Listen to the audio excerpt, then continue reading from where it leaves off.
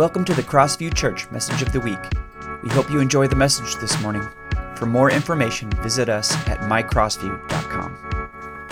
Well, welcome to our second week of looking at, in our series called The Free Methodist Way. We have started a new series looking at 5 values that shape the heart of our larger denominational family. And I loved kind of our discussion last week. Last week we kicked off by looking at the first value, which was called life-giving holiness. And it was a great opportunity to kind of reframe and kind of capture again the significance of holiness in our life as a life-giving kind of thing, that it's something that's good, that we should pursue, and that it is life-giving. So we started off that way last week, and I just want to remind us all, whether you're joining us here in person or if you're online. If you're online, you can go right now and look, but we each week provide a bunch of resources throughout the week for what we talk about on Sundays.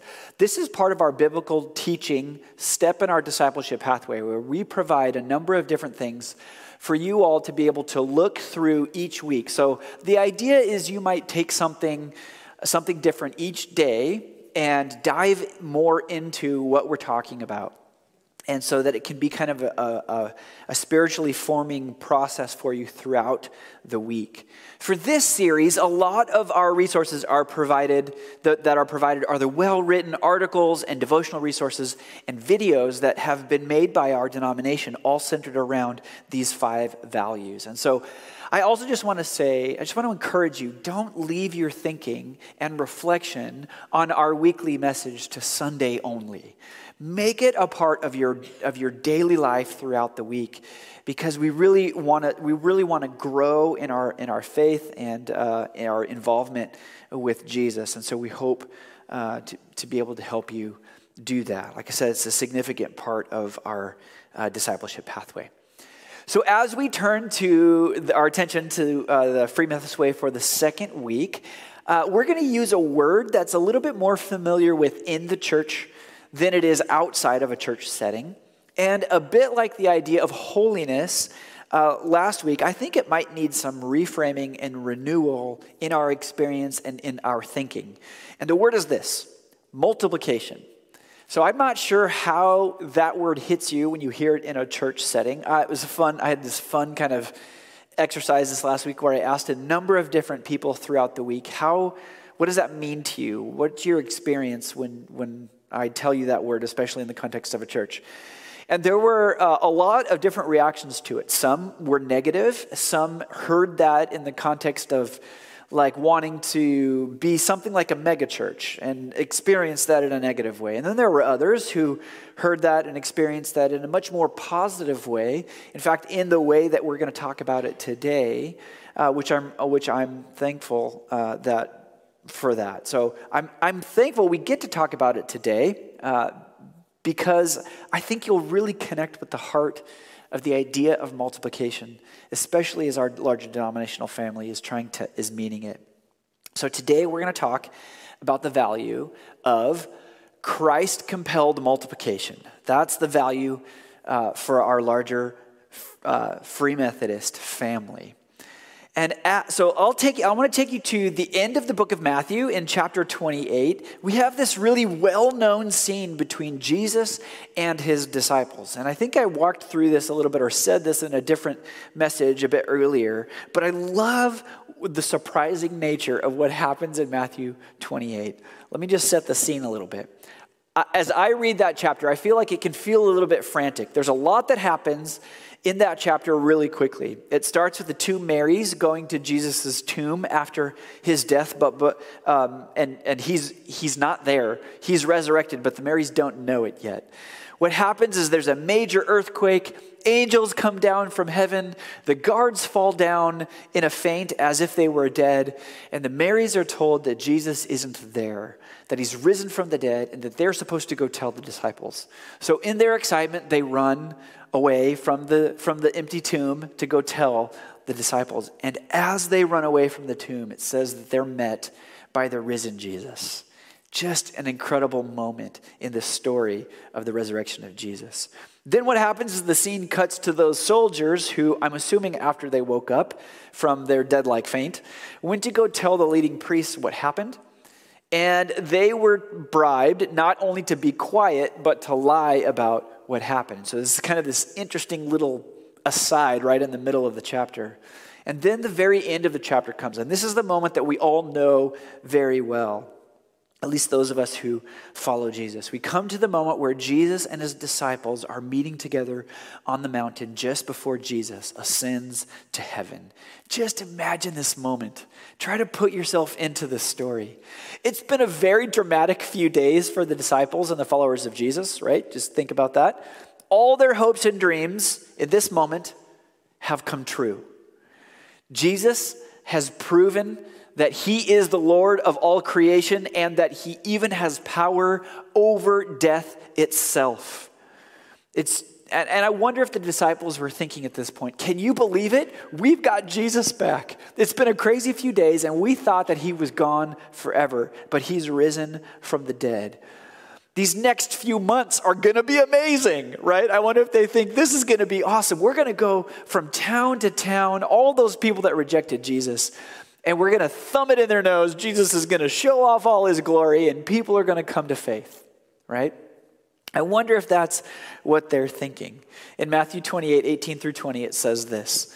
Jesus came and told his disciples, I have been given all authority in heaven and earth. And I'm wondering if they're thinking, yeah, you have. This is amazing. I can't wait to convert everyone, right?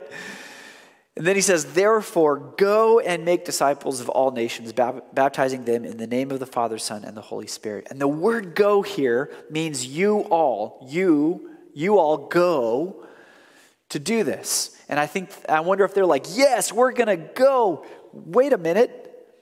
It kind of sounds like you're not coming with us. And then he says, teach these new disciples to obey all the commands that I have given you, and be sure of this, I am with you always, even to the end of the age. And then Jesus leaves. As a pretty significant moment. And I wonder if it just did not go at all like the disciples expected when they're standing there with Jesus. Another one of our bishops, in his article about this value for our faith family, said this: of all the things that Jesus might have said on that momentous occasion, he chose to commission his disciples to take the message and life he had given them and give it to others throughout the world. I don't know what the disciples were expecting in this moment. I'm guessing they didn't know just how significant this moment would be from this point on, and what it means for those of us who follow Jesus. Jesus, just snap your fingers and save everybody, right? But that's not what he did. He used his power and his authority that he'd been given, and he passed it on to us. He gave us a task to empower you and me to be his witnesses to the ends of the earth. Whew. Wow. For us as Free Methodists, the idea of multiplication is about how each of us as individuals and as a church family serve as witnesses to the gospel of Jesus Christ, and how are we pursuing seeing that realized in the lives of people around us and in the world around us. The question is, how are we passing on what we have received through faith in Jesus to the people in the world around us? That's the idea of multiplication. Bishop Cowherd writes this: have you ever considered the fact that Jesus could have reached the world any way he desired? He could have spent 1,000 years personally taking his message to every nation on earth. He could have waited for the digital age in order to get his message out overnight. Instead, he chose to embark on a 3-year ministry journey, which he devoted the vast majority of his time and energy to 12 individuals. Jesus invested deeply in the lives of a few in order to maximize his impact on their lives and to train them to do the same for others. In doing so, he was choosing to trust the process of multiplication to take the gospel to the ends of the earth. Pretty cool, right? Maybe it feels a little bit weighty, but it's really important to understand that we are smack dab in the middle of this process and plan. we have to understand ourselves as disciples of Jesus, as individuals who follow Jesus, yes, but as people who are multipliers of our faith, as part of what it means to follow Jesus. It's not just something that we do, it's part of who we are. We are right in the middle of this process, and that's so important for us to understand.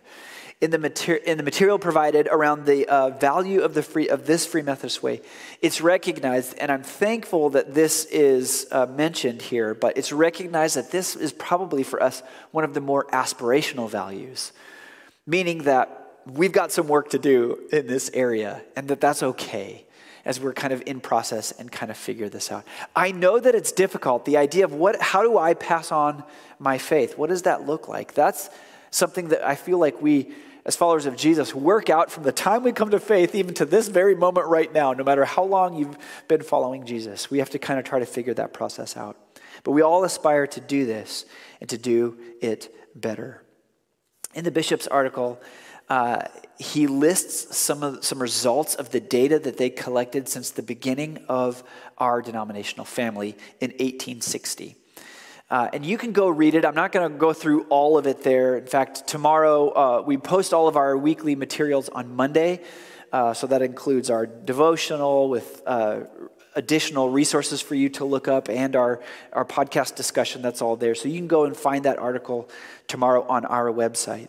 But he notes and it tracks some of the decline in the number of our churches over time since 1860 when the Free Methodist Church began. He said, one of the insights of the combined data is that we've reached relatively high numbers in average worship attendance, but in far fewer churches. This suggests that most of our growth is coming through a few larger churches while our overall presence across the U.S. has steadily decreased.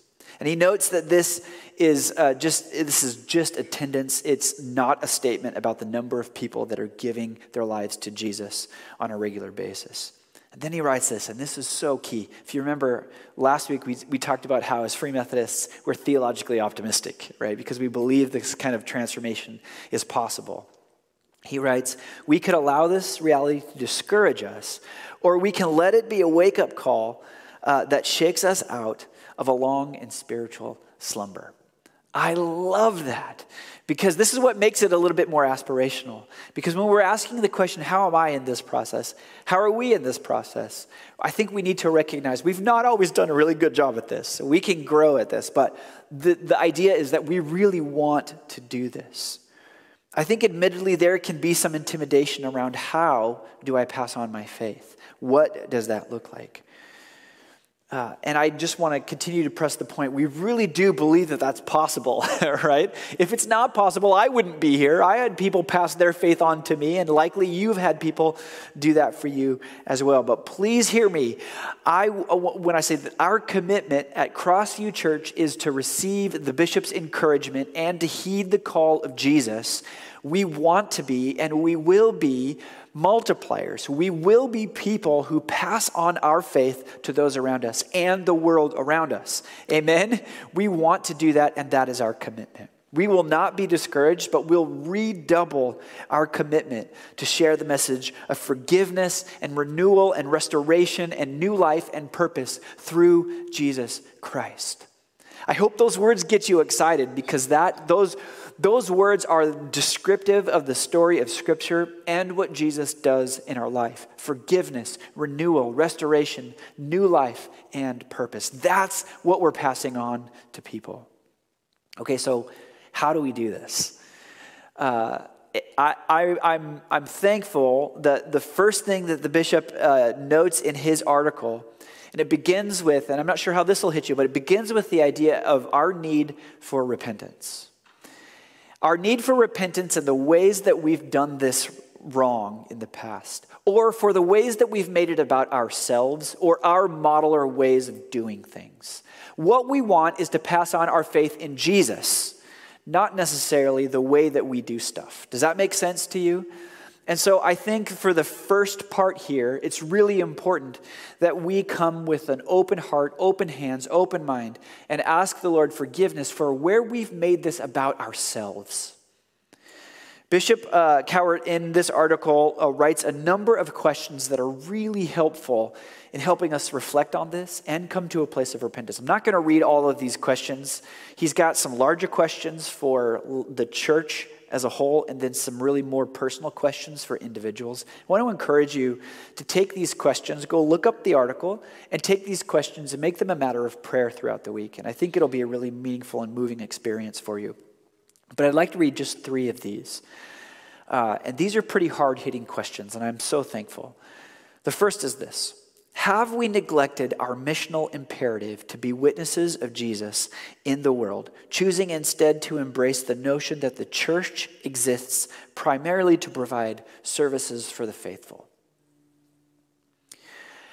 Second, have we been more consumed with preserving Christian culture in our nation than reaching those who need to hear the message of Jesus? Or what about this one? Have we lost confidence in the power of the gospel to transform society through transformed lives, choosing instead to put our hope in things like political influence and power? Wow, that's a really timely question for us these days, isn't it? And like I said, there's more questions that help, that are more kind of geared toward individuals. So I encourage you to go read that. But I think the first step in us becoming really effective multipliers, those who pass on our faith, is to come to this place of repentance where we're asking God to forgive us for the ways that we've made this about ourselves in the past. The second step is that we need to once again remember and fall so deeply in love with Christ that we're consumed by our love for him, right?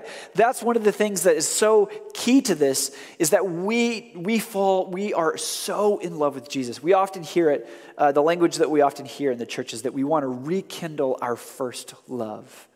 And maybe this was an important one for me as I was studying this last week, because I know we all go through seasons of life where maybe we are really deeply aware of what Jesus has done for us, and we are driven by that fact on a daily basis. And then there are other times in our life where that's not so much the case.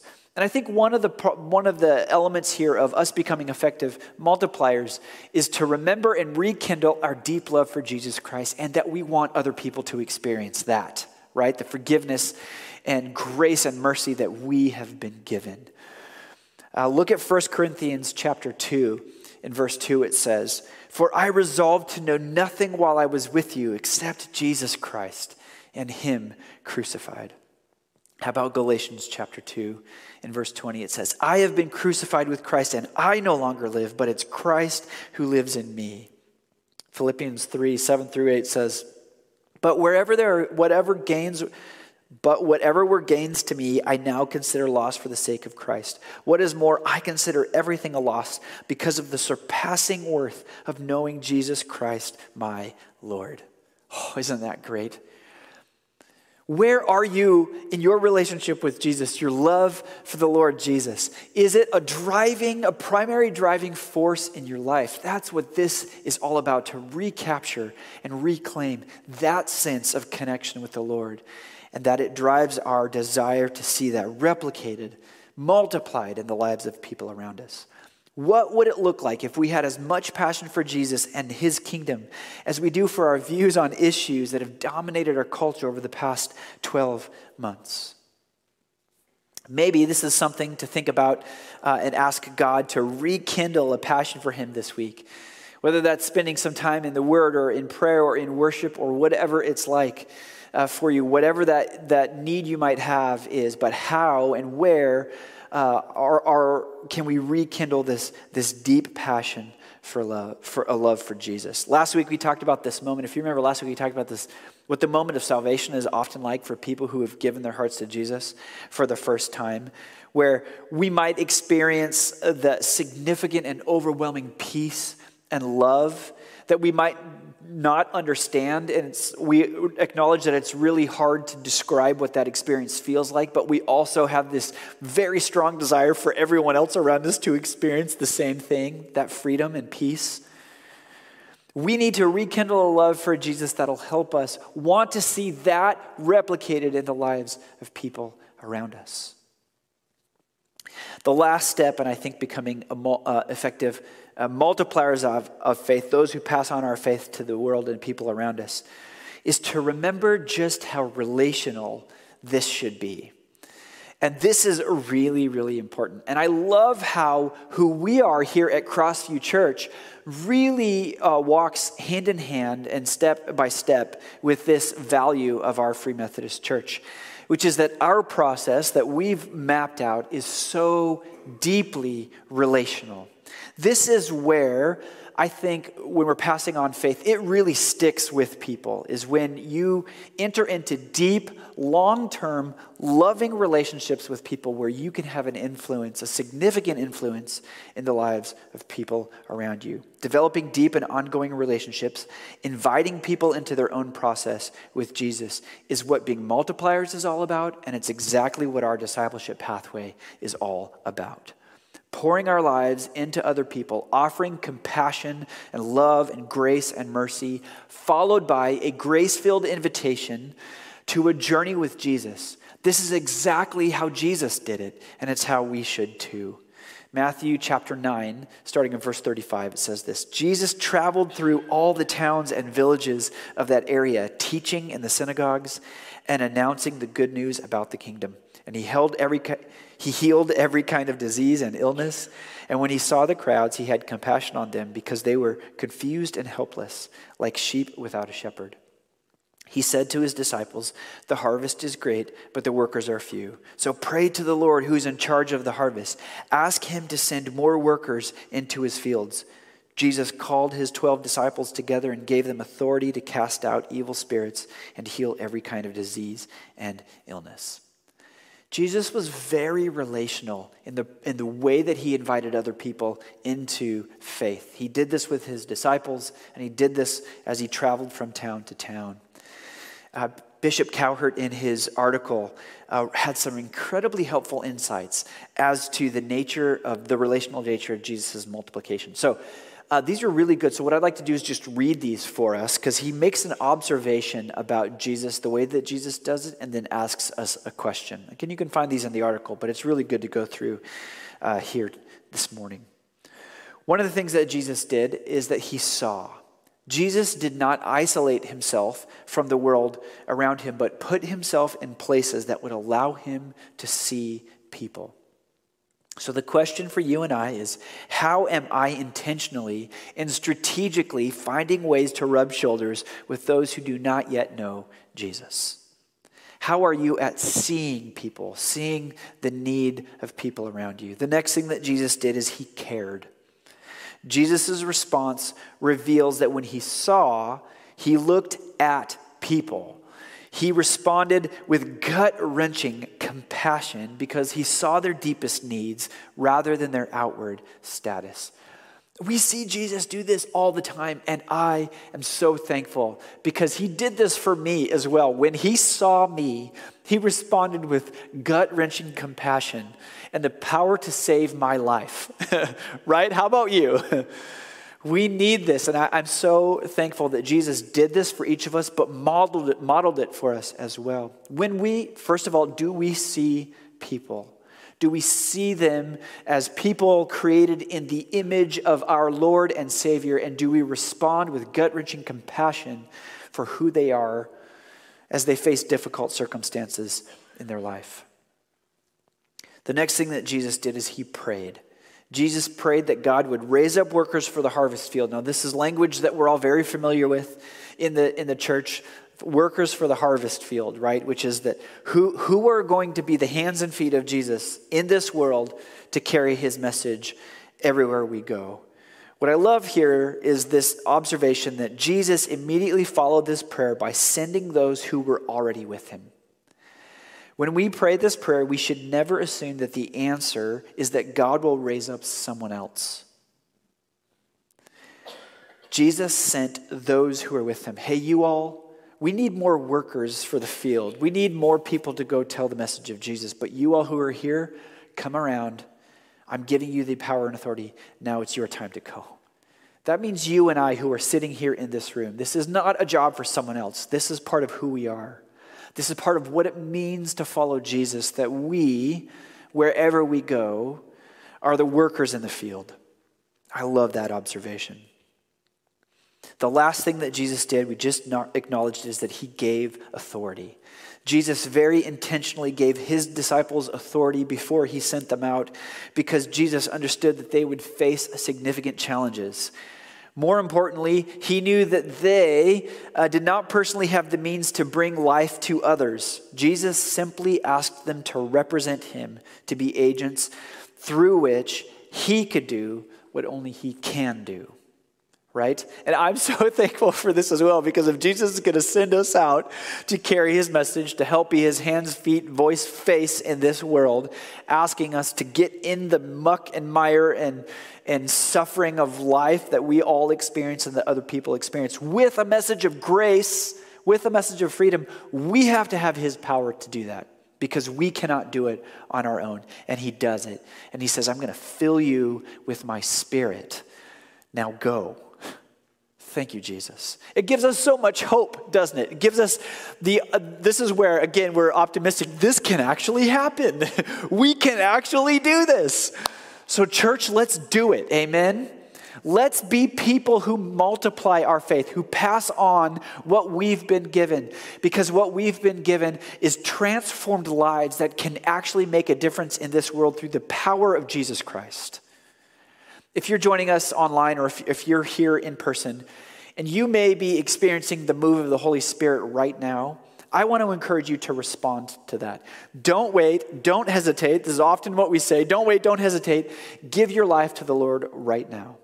If you're joining us online and you're hearing this for the first time and you feel like the Lord is moving, there's an option for you to be able to do that, to give your life to the Lord. I just want to say what we have received is so incredible, and now we have that responsibility to pass that on. I think about this every time I interact with our neighbors. More and more, I'm getting to know our neighbors and get to know their names and their stories. And every time I interact with them, I think about this and I pray for them. And we're doing everything we can to invite them into their own process and journey with the Lord. And then walk beside them as they go on that journey. And what a journey it is. I want to end our time together by just quoting church historian Michael Green. And he writes this. I love how he says this. This, that is sharing the gospel, must often have been not formal preaching, but informal chattering to friends and chance acquaintances in homes and wine shops, on walks, and around market stalls. They went everywhere gossiping the gospel. Isn't that awesome? They went everywhere gossiping the gospel. They did it naturally, enthusiastically, and with the conviction of those who were not paid to say that sort of thing. Consequently, they were taken seriously, and the movement of Christianity spread. Isn't that amazing? I love thinking about it that way. That's who we are. Enthusiastically, casually, gossiping the gospel wherever we go and making a difference in the lives and the people around us. We've talked about a lot this morning. So where are you in this process? Maybe you're at the point where you need to start with repentance this morning and just to come and be open before the Lord. And in general, I think that one may be more suited for us as a larger church. But maybe as an individual, you come and say to the Lord, hey, I'm sorry for the way that I've done this poorly in the past. Maybe you're at a place where you need to recapture your first love of Jesus. And that's what you need to focus on this week. Maybe you're at the point where you're building relationships and doing everything you can to invite people into their own process and journey with God. The question for this week is, how am I passing on my faith to the people and the world around me? And isn't that a good question? Thank you, Lord, that we have a helper to help us along the way. Worship team, would you come make your way back up? We're going to end our time. Like I said last week, each week has a video associated with it. And so we're going to watch these videos at some point during the service each week. And these are great videos that were made by our denomination. And I'm thankful for the way that they articulate who we are. So we're going to watch this, and then I'll pray for us, and then we'll end our time in worship together. So